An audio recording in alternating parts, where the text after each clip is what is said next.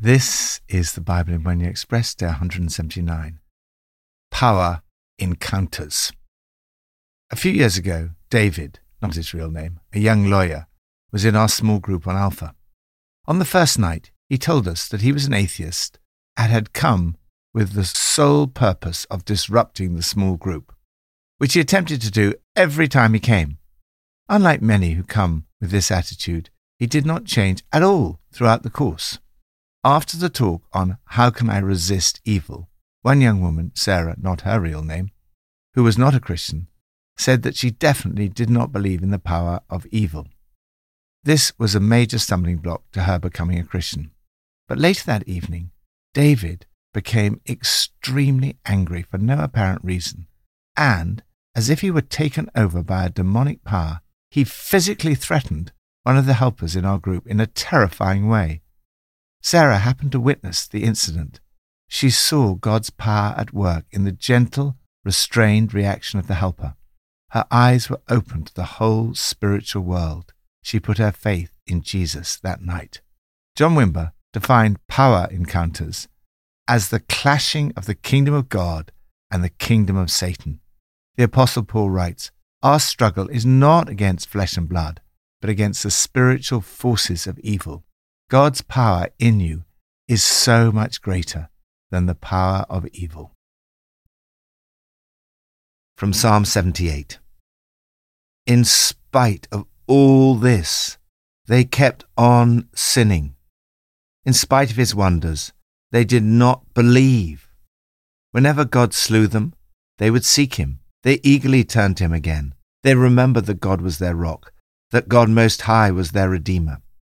But then they would flatter him with their mouths, lying to him with their tongues. Their hearts were not loyal to him.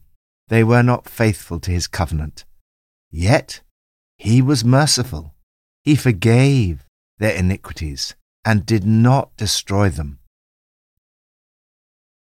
Understand the nature of evil. God wants us to learn from our mistakes and not to keep on repeating the same sins over and over again. The history of the people of God is that in spite of all that God did for them, they kept on sinning. God, in his love for us, respects our freedom. Although he has the power to overrule our freedom, he does not. He acted supernaturally on behalf of his people. Yet, in spite of his wonders, they did not believe. He disciplined them, and they would return to him. But they didn't mean a word of it. They lied through their teeth the whole time. They could not have cared less about him. Yet over and over again, he was full of compassion and mercy, forgave their iniquities, and did not destroy them. Why does evil seem to prevail so often in spite of God's power? Perhaps this passage gives us part of the answer. It's not simply an encounter between the supernatural power of God and the supernatural power of evil. Human beings and human freedom are part of the equation. As the Apostle James writes, each of you is tempted when by your own evil desire you are dragged away and enticed. As you read of God's power in this psalm, remember that through the Holy Spirit, that power now lives in you. Lord, thank you for your mercy and forgiveness, and for the power of the Holy Spirit living in me. Help me always to be loyal to you. New Testament from Acts 18 and 19. One night, the Lord spoke to Paul in a vision. Do not be afraid. Keep on speaking. Do not be silent, for I am with you, and no one is going to attack and harm you, because I have many people in this city. So Paul stayed in Corinth for a year and a half, teaching them the word of God. While Gallio was proconsul of Achaia, the Jews of Corinth made a united attack on Paul and brought him to the place of judgment. This man, they charged, is persuading the people to worship God in ways contrary to the law. Just as Paul was about to speak, Gallio said to them, If you Jews were making a complaint about some misdemeanor or serious crime, it would be reasonable for me to listen to you. But since it involves questions about words and names and your own law. Settle the matter yourselves. I will not be judge of such things." So he drove them off. Paul stayed on in Corinth for some time. Then he left the brothers and sisters and sailed for Syria, accompanied by Priscilla and Aquila. They arrived in Ephesus, where Paul left Priscilla and Aquila. He himself went into the synagogue and reasoned with the Jews. Then he set sail from Ephesus. When he landed at Caesarea, he went up to Jerusalem and greeted the church, and then went down to Antioch. After spending some time in Antioch, Paul set out from there and travelled from place to place throughout the region of Galatia and Phrygia, strengthening all the disciples. Meanwhile, a Jew named Apollos, a native of Alexandria, came to Ephesus. He was a learned man with a thorough knowledge of the Scriptures. He'd been instructed in the way of the Lord, and he spoke with great fervour and taught about Jesus accurately, though he knew only the baptism of John. He began to speak boldly in the synagogue. When Priscilla and Aquila heard him, they invited him to their home and explained to him the way of God more adequately. While Apollos was at Corinth, Paul took the road through the interior and arrived at Ephesus. There he found some disciples and asked them, "Did you receive the Holy Spirit when you believed?" They answered, "No, we haven't even heard that there is a Holy Spirit." So Paul asked, "Then what baptism did you receive?" "John's baptism," they replied. Paul said John's baptism was a baptism of repentance. He told the people to believe in the one coming after him, that is, in Jesus. On hearing this, they were baptized in the name of the Lord Jesus. When Paul placed his hands on them, the Holy Spirit came on them, and they spoke in tongues and prophesied. There were about 12 men in all. Paul entered the synagogue and spoke boldly there for 3 months, arguing persuasively about the kingdom of God. God did extraordinary miracles through Paul, so that even handkerchiefs and aprons that had touched him were taken to those who were ill, and their illnesses were cured, and the evil spirits left them. Some Jews who went around driving out evil spirits tried to invoke the name of the Lord Jesus over those who were demon-possessed. They would say, "In the name of Jesus, whom Paul preaches, I command you to come out." Take authority over the power of evil. Filled with the power of the Holy Spirit, the Apostle Paul took on the powers of evil. He faced a united attack. One night the Lord spoke to Paul in a vision. "Do not be afraid. Keep on speaking. Do not be silent, for I am with you, and no one is going to attack and harm you." That was all he needed to stick it out. Presumably the Lord spoke to Paul in this way because he was tempted in the face of evil, being hauled off to court again on trumped-up charges, to be afraid, to give up speaking and to be silent. Do not give up in the face of opposition. Paul saw power encounters between good and evil. God did extraordinary miracles through Paul, so that even handkerchiefs and aprons that had touched him were taken to the sick, and their illnesses were cured, and the evil spirits left them. The power of God in Paul's ministry was so impressive that even the people who were not Christians tried invoking the name of the Lord Jesus over those who were demon-possessed. They'd say, "In the name of Jesus whom Paul preaches, I command you to come out." Tomorrow we'll see the dangers of this approach. The attempt to tap the power of the name of Jesus by these Jewish exorcists had disastrous consequences. Paul overcame the power of evil through the power of Jesus to perform miracles. This was part of the multifaceted way in which the Holy Spirit worked in his ministry. We see here some of the different areas of ministry where we need training, and that our theological colleges, training schools, and discipleship of all church members need to cover. First, teaching.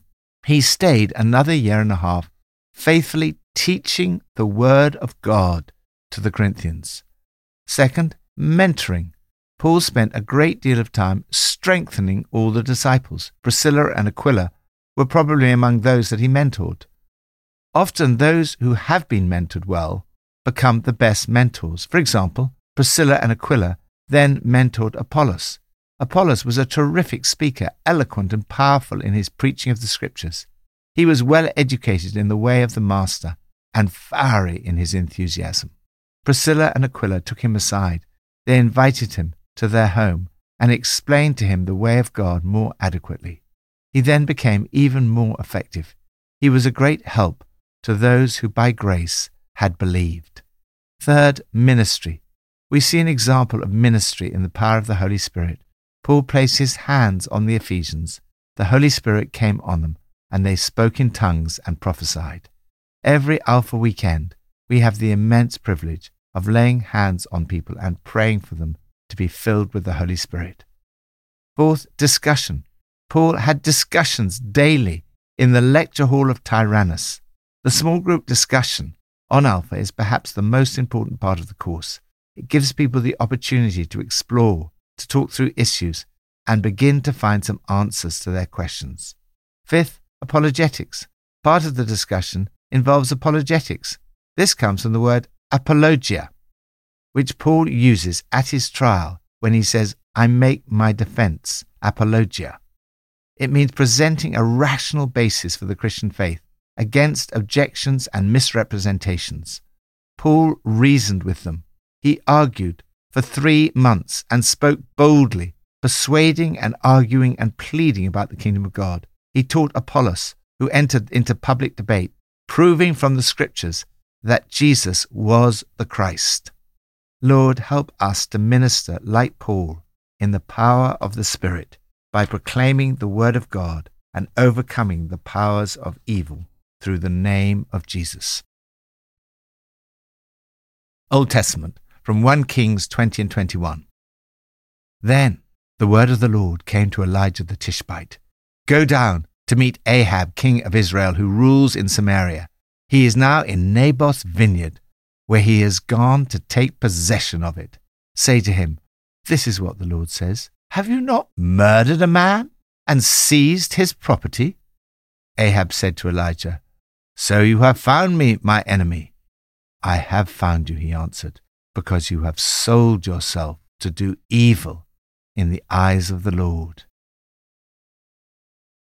Be prepared to confront evil. Most of us do not like confrontation, but sometimes God calls us to confront evil. In this passage, we read about Ahab, who, pushed by his wife Jezebel, and in open defiance of God, set an all-time record in making big business of evil. First, we read of an encounter between evil and evil. Ben-Hadad, king of Aram, attacked Ahab. Out of the mouth of an evil man came wise words.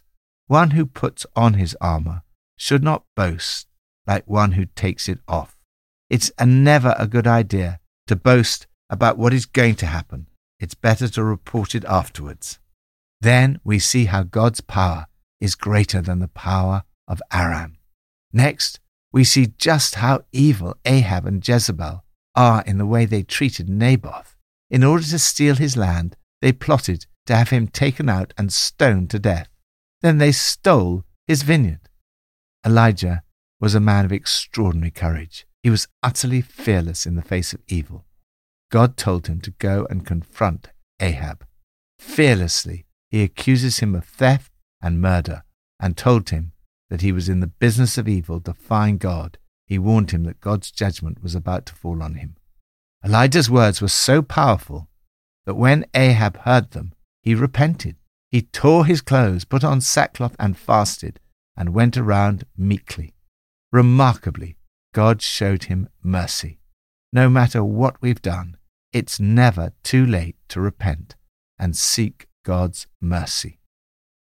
Lord, help us, like Elijah and the Apostle Paul, not to be afraid to take on powers of evil.